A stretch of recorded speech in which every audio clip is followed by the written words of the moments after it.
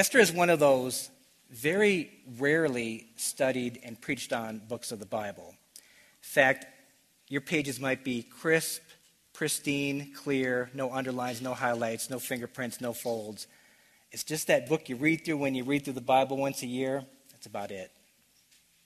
Part of that is that the book of Esther does not contain either the name of God in the Old Testament, which is Yahweh, or the generic Hebrew name for God, like our English word God. It doesn't have either one. It's the only book of the Bible that can be said of.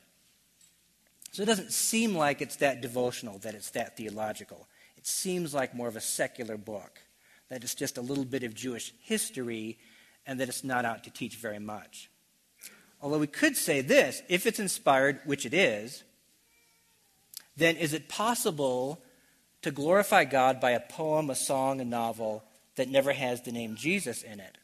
The answer has to be yes. While at the same time, could someone live his or her life too many months and years and not use the name of Jesus in writing or in conversation? The answer to that has to be no. Both the book of Daniel, also written in the exile, and the book of Esther, later on in the book of Esther, will affirm that for us as well. In fact, some interesting points of application for missions and cross-cultural studies come from the books of Esther and Daniel. And since we're pretty familiar with Daniel, I thought we'd look at Esther for a while tonight.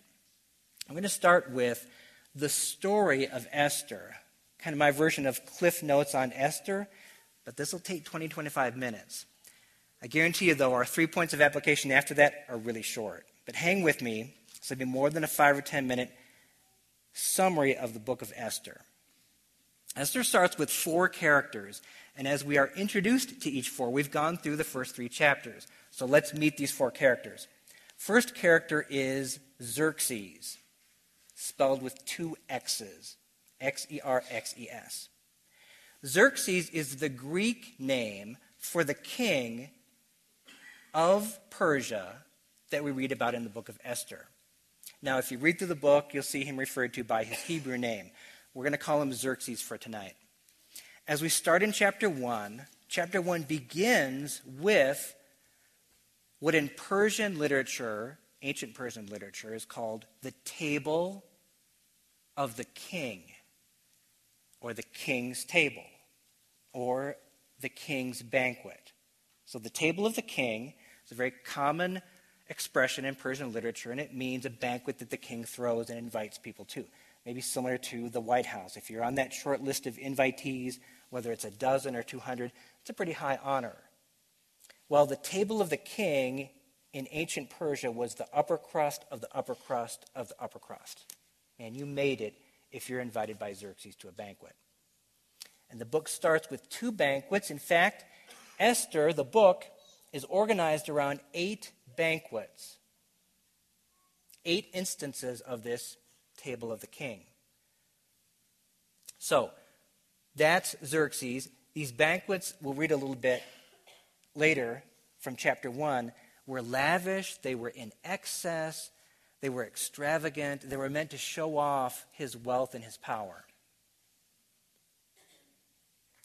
Very worldly in their origin and practice and effect on people that went to them. And they were meant to be that way. They were meant to elevate a human being, the king of Persia. Now, he has 2 of these at the end of chapter 1. And in the second one, toward the end, this is an all-male kind of thing here, a guy's party, he summons his wife. Her name is Vashti. Vashti refuses to come. We don't know exactly why Xerxes summoned her. One commentator thinks the guys were all getting drunk. His wife is obviously very beautiful. He wants to come show her off, her beauty and her body, maybe even abuse her in front of other men. We don't know. We're not told. We don't know why Vashti refused to come. Maybe it was because of the reason I just gave. She knew that that was coming. One commentator suggests that she was pregnant, close to 9 months, with their son that would later become king in his place, and just was not feeling very good. We don't know why she refused to come. But what happened was some advisors went to King Xerxes and said, after her refusal, "This is preposterous. This is ridiculous. You are publicly being shamed by your wife. Therefore, this is what you should do. You can't really kill her, but if she won't come when you summon her, banish her from ever coming the rest of her life." One more thing about King Xerxes, he's very weak-willed for a king of Persia. Every decision he makes, if you read through the book, is because someone has manipulated him, told him half-truths, or, in the case of Esther, not half-truths, but influenced him. So people tell him, banish your wife. Xerxes is like, okay, let's do that. What you just suggested. Let's banish her. And so she is banished. That brings us to character number 2, Esther, the person the book is named after. We read in chapter 2, verse 5, this. Chapter 2, verse 8. We read that her name is Hadassah. That's her Hebrew name. Now, you may have never heard that name before, and that's because throughout the book, she is referred to by her Persian name, which is Esther. Kind of a contrast here between Esther, the book of Esther, and the book of Daniel. Why? Because in the book of Daniel, we know the guy's name is Daniel. That's a Hebrew name. Daniel was given a Babylonian name, but throughout the book is referred to as Daniel. Esther, the opposite. She has a Hebrew name, which we don't remember because we know her by Esther, her Persian name. So maybe a really quick footnote here. If missionaries go to foreign cultures, can they change their names or take their American names and make them sound a little bit more like the names of the culture they're part of? We don't have a good example or a bad example of that because we've got 2 examples that are opposites in the Bible. The Bible just doesn't speak to something like that, whether that's sinful or righteous, wise or foolish. How does Esther come onto the scene? Most of you know the story. Because Vashti is no longer there, some advisors to the king, and that's how he makes decisions, say, hold a beauty pageant, and Esther wins. Now, I'm soft-pedaling it. It's not quite that nice of a story, is it? She's Jewish. She hides that, by the way. She doesn't tell the king she's Jewish, which means she knows and follows the laws of Moses, called the Torah, the instruction, the divine revelation from God himself. And that forbids, number 1, sleeping with somebody before you're married. Number 2, marrying someone that doesn't know and worship and honor and fear Yahweh. And she does both. So we'll talk about that a little bit later. For now, Esther is the queen of Persia. No one knows that she's Jewish. Character number 3, Mordecai. Mordecai is the cousin of Esther. He's an older cousin, and he adopts Esther. So get this, Esther has 4 things going against her. Number 1, she's not wealthy. She's not from any aristocratic family. Actually, kings of Persia were supposed to marry the upper class to help them in their position. And Xerxes does not do that in this case. So she's a commoner. Number 2, she's an orphan. She has that going against her. She doesn't have parents that can fend for her. Number 3, she's a woman. And in the ancient world, women are below men. And number 4, she's Jewish, exiled in Persia. 4 things going against her. And yet she saves her people. We know that by the end of the book. So, character number 3, Mordecai, is, as we said, her cousin. Let's read about Mordecai in chapter 2, verse 5. So, 2:5 says this. There was a Jew in Susa, the citadel, this is the capital of Persia, whose name was Mordecai, the son of Yair, son of Shimei, son of Kish, and he's of the tribe of Benjamin. Now, of all those names, you just have to focus on one because one would have put a light bulb on in the mind of an Israelite, and that's the last one, Kish, from the tribe of Benjamin. There's only one Kish mentioned elsewhere in the Bible. He's from the tribe of Benjamin. He was Saul's father. You guys remember who Saul was? Can you nod your head? Saul was the first king of Israel. So, Mordecai is a descendant of Saul, the king of Israel. Put that on the back burner. We need that later. One more thing about Mordecai. He learns of an assassination plot, a pair of guys that want to kill King Xerxes. He tells the king about that so that the attempt is foiled and the king executes the two would-be assassins. Put that on the back burner. We need that later. Character number 4, final character, Haman, Haman. We read about Haman in chapter 3, verse 1. After these things, the king Xerxes, again, we're going to call him by his Greek name, promoted Haman the Agagite. And a little bit later in the verse, advanced him and set his throne above all the officials who were with him. Key word there is Agag, A-G-A-G. So here's where that comes from. There was a king called Agag who was king of the Amalekites. The Amalekites, throughout history, were the sworn enemies of Israel. They lived just outside of Canaan, and they wanted to kill the Jews. Agag was their king and is discussed in a famous battle between King Saul and King Agag in 1 Samuel 15. Saul wins. He doesn't kill Agag at first. Samuel really confronts Saul about that. In fact, tells Saul that the kingdom will be taken from him. Saul eventually kills Agag, but apparently Agag has descendants, and one of them is this guy, Haman. So we're supposed to know as readers this. Haman is part of a lineage that hates the people of God and wants to see them killed. Haman is not a Persian. He comes from a land right next door to Palestine or Canaan or Israel. That's going to be an important fact. Why? Because now that we've been introduced to the 4 characters, we're going to be introduced to the first big conflict that comes. And it doesn't seem to be that big of one, but so much of the book stems from this conflict. Here's what happens. Apparently, Mordecai, the Jewish cousin of Esther, who is some kind of official in his own right in the Persian kingdom, passes by Haman in the hallway, and Mordecai refuses to bow. Let's read about it. Chapter 3, verse 2. All the king's servants who were at the king's gate bowed down and paid homage to Haman, for the king had so commanded concerning him. But Mordecai did not bow down or pay homage. Skip down to verse 5 of chapter 3. And when Haman saw that Mordecai did not bow down or pay homage to him, Haman was filled with fury, with wrath, with anger. Now, why did Mordecai not bow before Haman? Well, one thought, but it's pretty quickly dismissed by commentators, is this. Maybe in Mordecai's mind, Haman was, by his highly elevated status, Xerxes put him at the very top of the kingdom, just under him, the king, was somehow divine or had some spark of divinity in him. So maybe Mordecai was saying, I'm not going to bow to any official of Persia.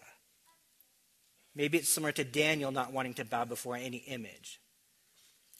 But that gets pretty quickly dismissed for a couple reasons. One, we don't read about Mordecai elsewhere in the book of Esther not bowing before people, including Xerxes. He doesn't seem to have that problem with anybody else, just Haman. Two, we know from records that in Persia, this was a pretty neutral thing to do, much like Japanese businessmen will bow before other businessmen. It is morally neutral.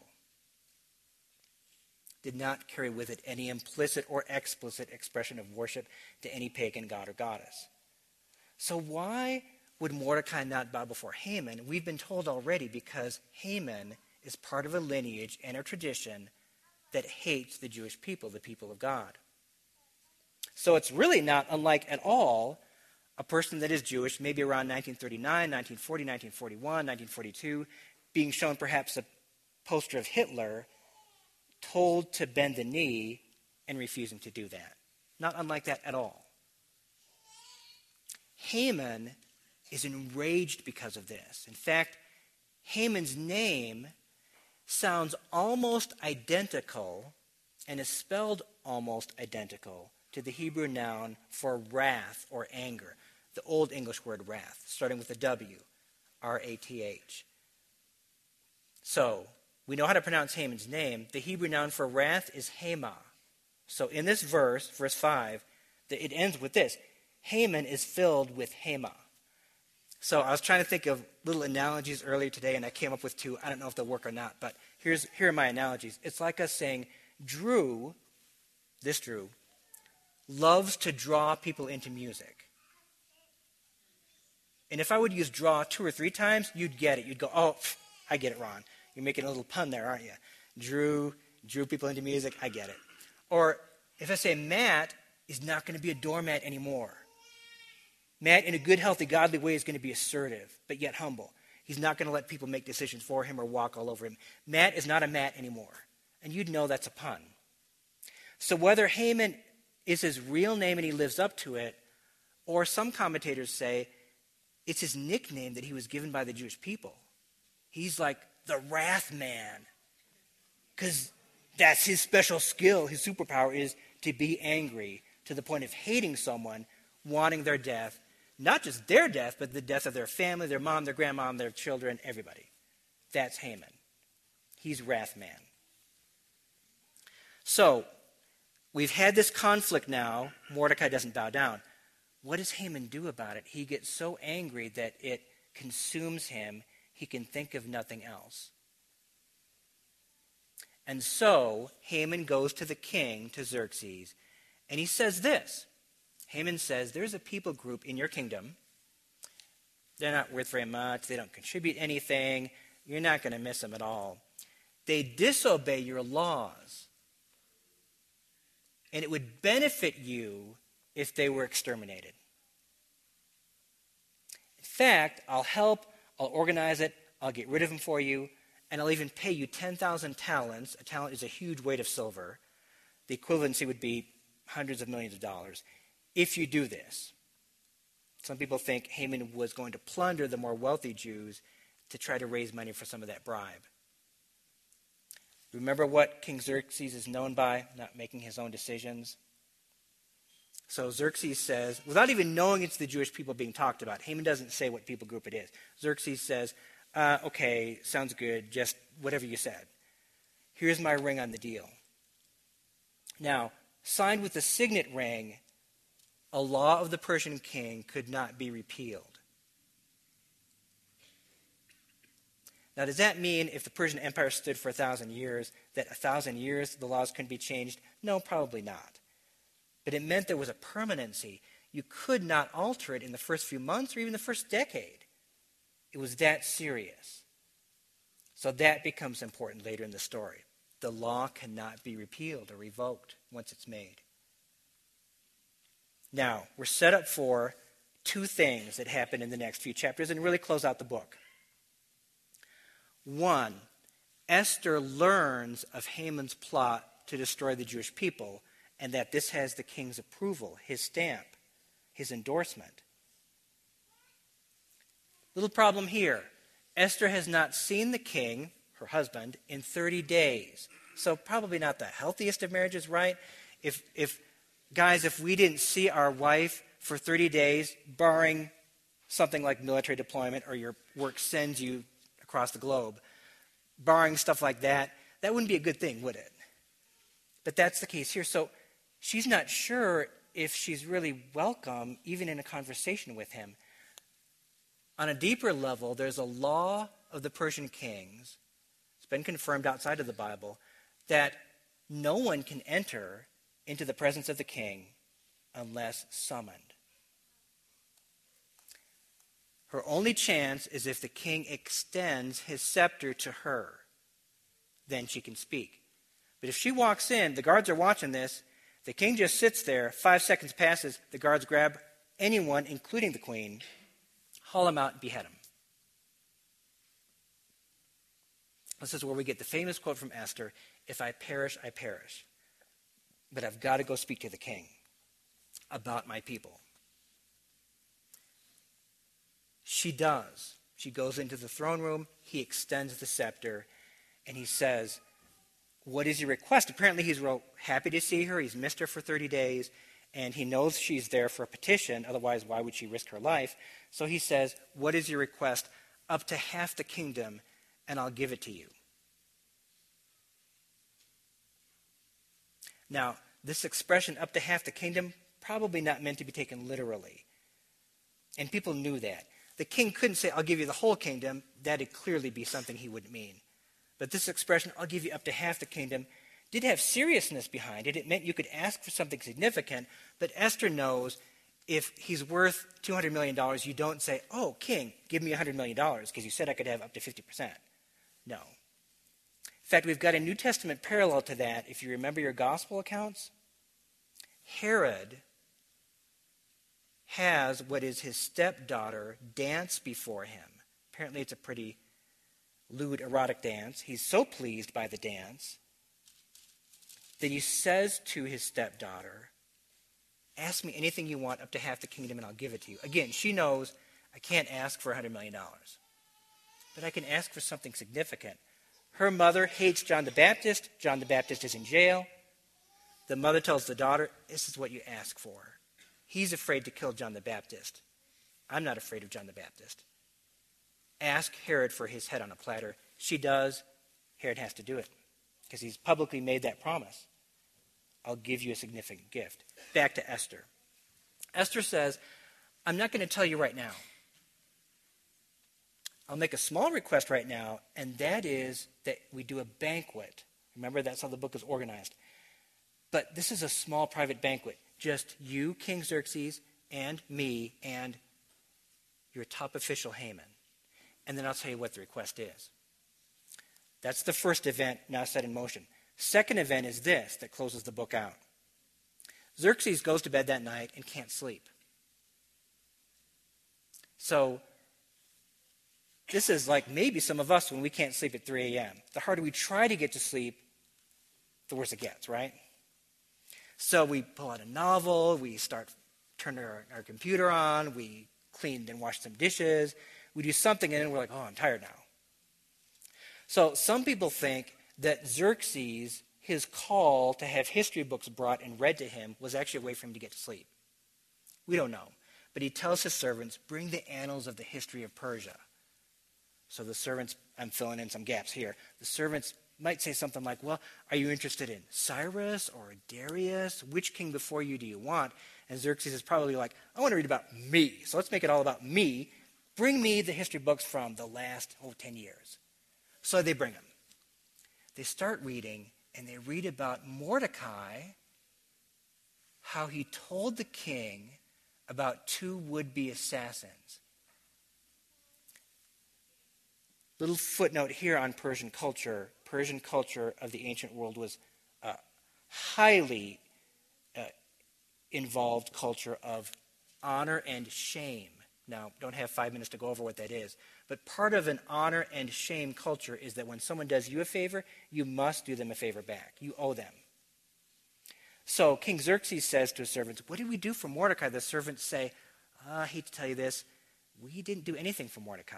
So Xerxes says, we got to correct that and correct it now. Which one of my high officials are outside of my throne room right now? The servants look, they come back, they say, Haman is there. Xerxes says, perfect. My top guy, send him in. Haman comes in.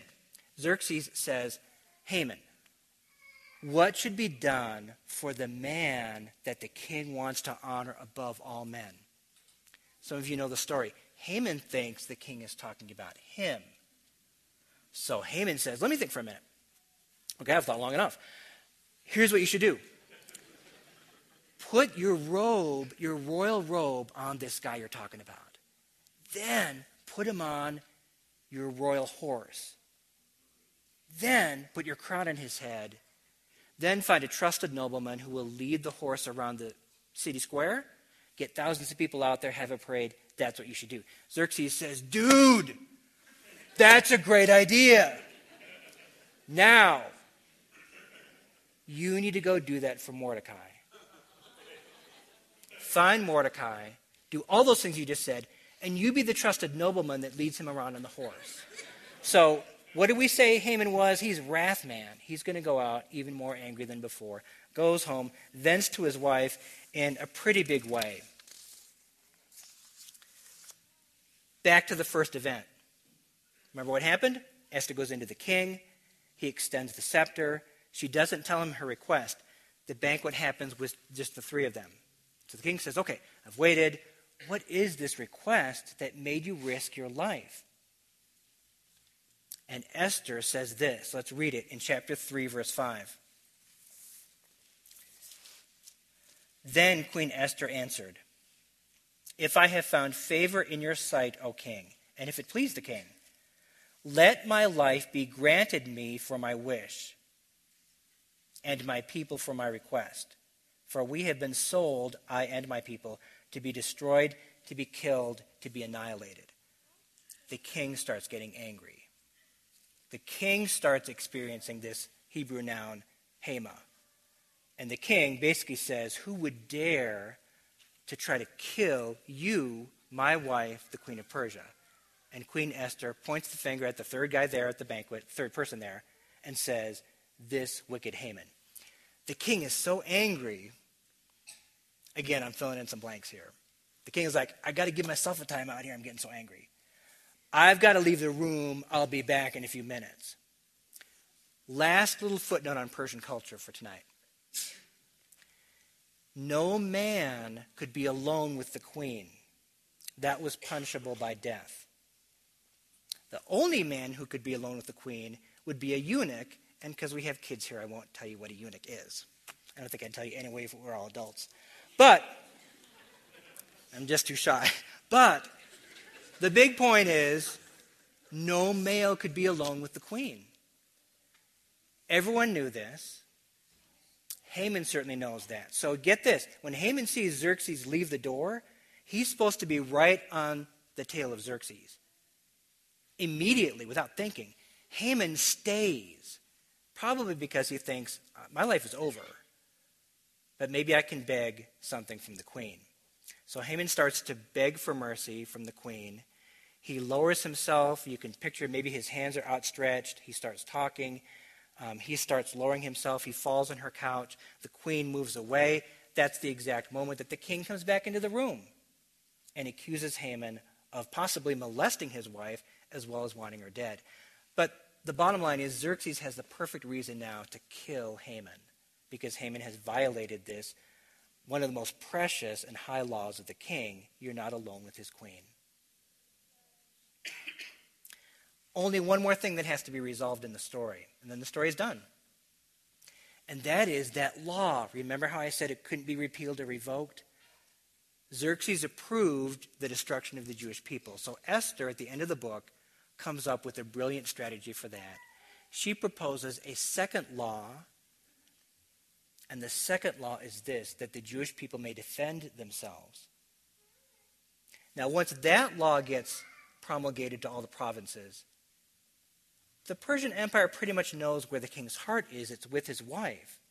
And so many Persians join the Jews in defending themselves. Some Persians still try to attack and kill the Jews. The Jews are successful in defending themselves. And the book is clear to tell us that the Jews don't take plunder. When they have to kill the Persians that are attacking them, they don't ransack their homes or take plunder, as the Persians were trying to do to the Jews. And we've got a great story with a happy ending. Now, if you've seen the topic for tonight, I want to give you 3 trick questions, which means don't even try to answer them, or you'll be possibly embarrassed, about Esther. Question 1, what do we learn about Esther from chapter 1? Here's my answer, nothing. We don't learn anything about the person Esther from chapter 1. Chapter 1 is a very odd start to a book. It doesn't start with the Jewish people. It doesn't start with the exile. It doesn't start with Esther. It doesn't start with Mordecai. It starts with the banquet. Let's read a few verses. Starting at verse 3. In the 3rd year of his reign, this is Xerxes, he gave a feast for all his officials and servants. The army of Persia and Media and the nobles and governors of the provinces were before him, while he showed the riches of his royal glory and the splendor and pomp of his greatness for many days, actually 180 days. When these days were completed, the king gave for all the people present in Susa, the citadel, both great and small, a feast. Here's the second feast of those 8, lasting for 7 days in the court of the garden of the king's palace.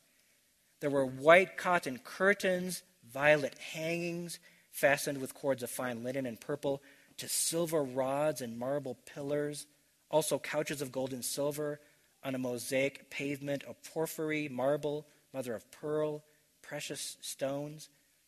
Drinks were served in golden vessels, vessels of different kinds, like lots of different shapes and sizes. And the royal wine was lavished according to the bounty of the king.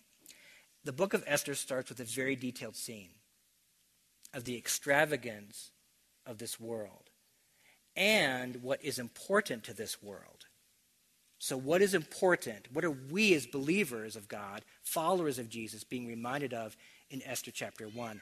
The kind of table that the king of this world sets is one that is all about appearance, looks, credentials, power, position, status, who you're seen with, and who is seen with you. All of those things. And we are supposed to be, and we are, as we read this, repulsed by that. That is not the way that followers of Christ think and behave. That is not how we throw banquets for one another.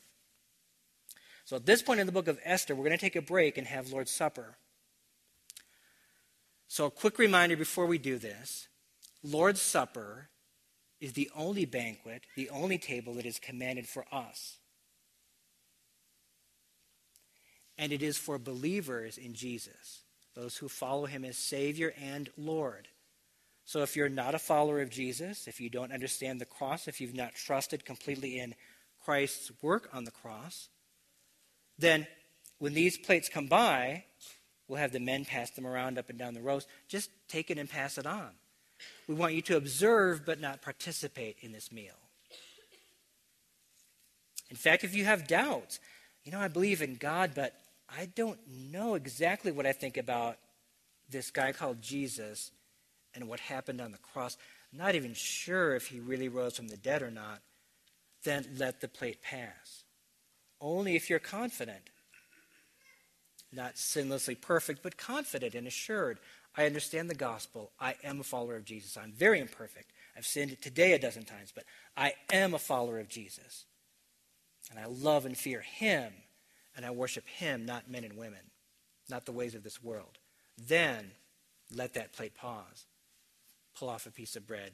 Hold it in your hand, and we'll all take together. So if the men will come forward right now, I'm going to keep teaching while they pass these elements. So this will be a little bit different tonight. But I'll have the men pass these. Again, take a piece of bread, hang on to it. Question number 2 in the book of Esther. Is Esther a hero? Here's my answer to the trick question, yes and no. People want to look at Esther as some example for good or for bad, and it's a very, very hard and difficult thing to do. Why is it hard? Some parts of the book, she seems to be an example not to follow. Remember what we said about sleeping with someone before you're married or marrying someone that's not a believer. And yet in the second half of the book, she's very courageous and affirms, along with Mordecai, her loyalty to God's people, even at the risk of her own life. So it's very hard to determine whether she's a good example or a bad one. At times she's a good example, at times she's a bad one. People could probably look at our lives and say the same thing. I'd hate to have anyone say, oh, follow Ron, do what he does. I'd say, no, don't do that. That sounds like every part of my life, every station, every era, I've done things that are right. But likewise, I wouldn't want someone to say, don't ever follow Ron. Do the opposite of what Ron does. No, that's going to the other extreme. There are portions of my life where I feel like I've followed Christ as I should, and there are portions where I feel like I've failed miserably. And that's what Esther would say. So don't look at Esther, the whole book, the character in the whole book, and say, she's good. And don't say she's bad, because she's both, like you and me are. But at the end, she aligns herself with Mordecai, and at the risk of her life, as I mentioned, affirms her loyalty to the people of God. And in the book of Esther, loyalty to God is, think of an equals sign. Loyalty to God is loyalty to his people. Of the 4 or 5 theological themes taught by the book of Esther, that's probably the most important. Loyalty to God is loyalty to his people. Here's what one commentator said about the book of Esther. One commentator said this: in the book, things like chapter 1, what we read about is this: power is often materially conveyed through physical items. Clothing, a scepter, a throne, golden goblets that you drink from, a ring, palace furnishings. It's very true. We're meant to be reminded of the value system of this world. What is our value system tonight symbolized by? Something as humble as a piece of bread and a cup of juice. And the juice comes in little plastic cups, doesn't it? In something that's really stainless steel, just to kind of protect things and look fairly nice. Why? Because we don't put our faith and trust in the things of this world. We put our faith and trust and hope in what these represent: the broken body and the shed blood of Jesus. Amen? Jesus said on the night he was betrayed, "This is my body, broken for you.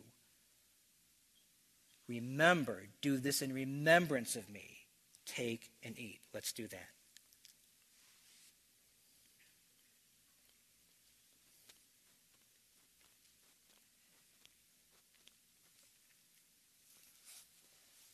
In C.S. Lewis's book, The Screwtape Letters, Screwtape is a demon. He has an uncle that's kind of a Satan figure that is advising him on how to attack human beings, especially this man that Screwtape is working on.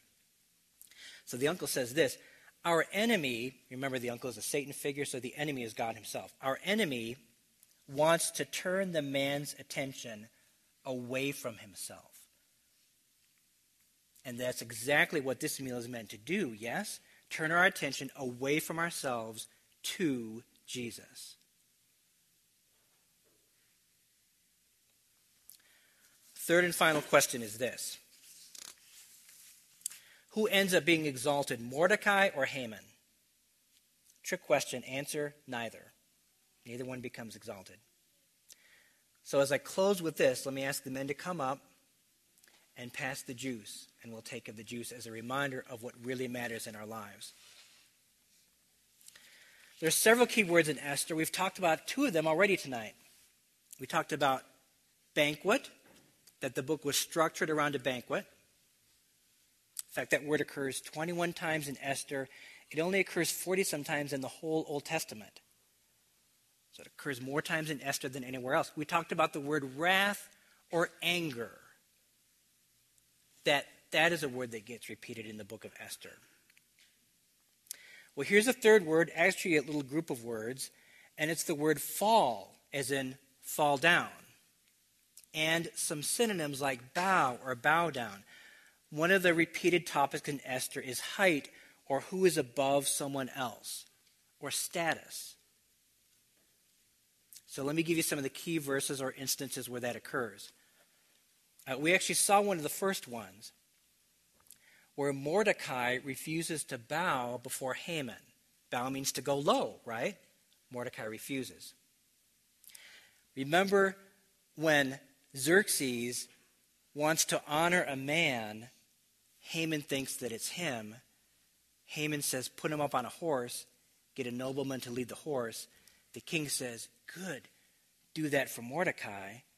Now think of it. Mordecai's up on a horse. Haman is leading him. He's lower. You might think, wow, Ron, that's kind of stretching things, kind of looking for this up, down, high, low thing. Maybe that's coincidence. I don't think so, because a few verses later, Haman's wife says this. Esther chapter 6, verse 13, if you want to look at it.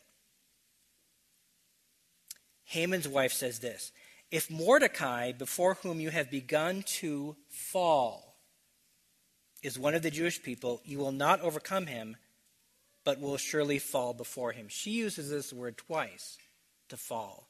And she's right. Haman is in the process of falling, and he will fall even further. Maybe one more example of this fall or bowing. Remember that what seals Haman's death is this.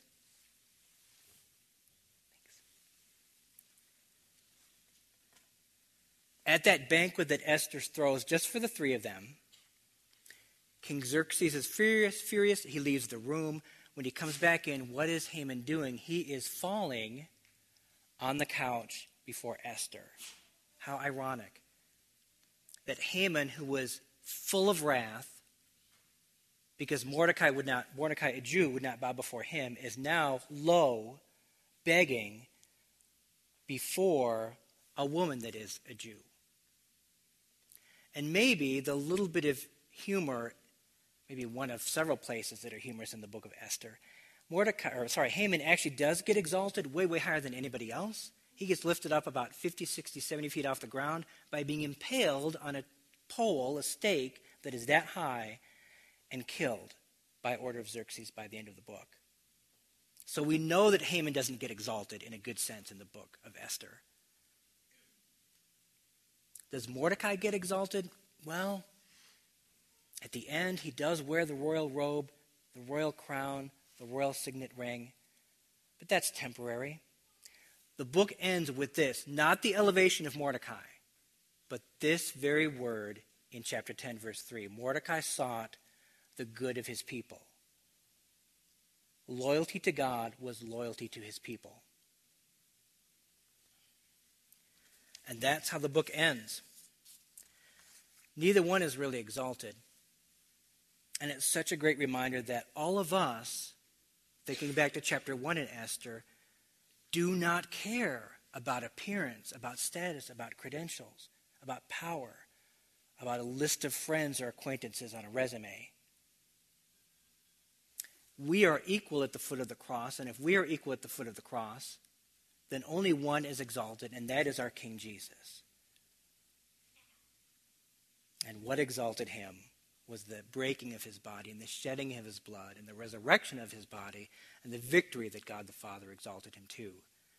So with that in mind, Jesus said, "This is my blood shed for you for the remission of sins. Drink it, all of it."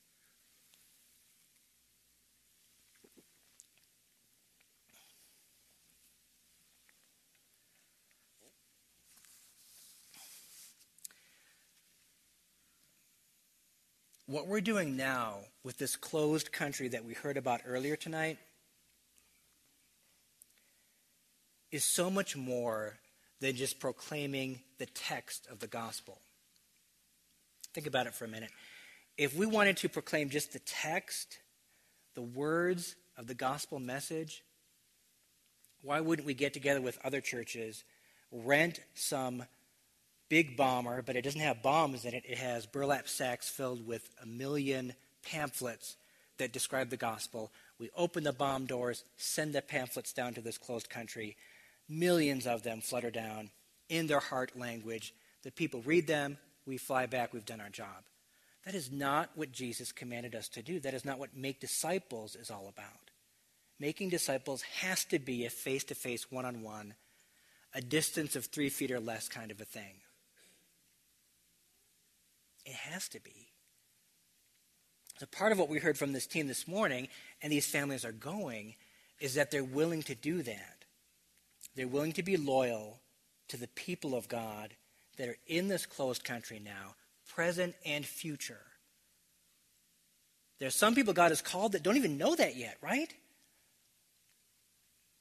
Some people that, when these families are there, they'll talk with and sense that God is beginning to reveal things to them, and God's Holy Spirit is about to give birth to a new believer. And they'll be there to see that happen. And they'll share that with us, and we'll rejoice with them. So this great theme of the book of Esther, loyalty to God is loyalty to his people, is a part of what missions is all about. Seeing God grow up his people from all the languages and tribes and people groups of the world. Second, and finally, we know that these missionaries are going to struggle. There are going to be times when, like Daniel in the book of Daniel, they'll know. Someone's calling upon me to renounce Jesus. I cannot do that. I must speak up for Jesus here and now, and I will, at the risk of my life.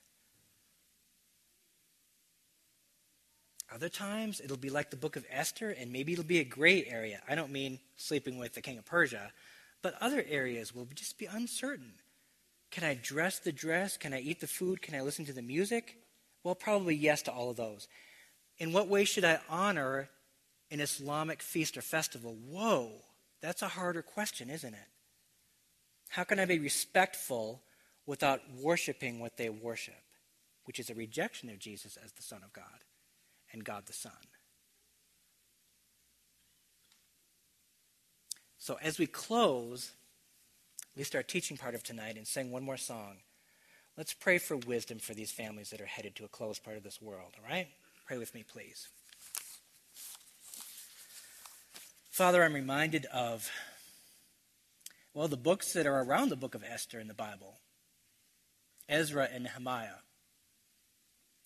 That only one of those was a clergyman. Ezra was a priest. God, you called Nehemiah an engineer and a builder and an architect.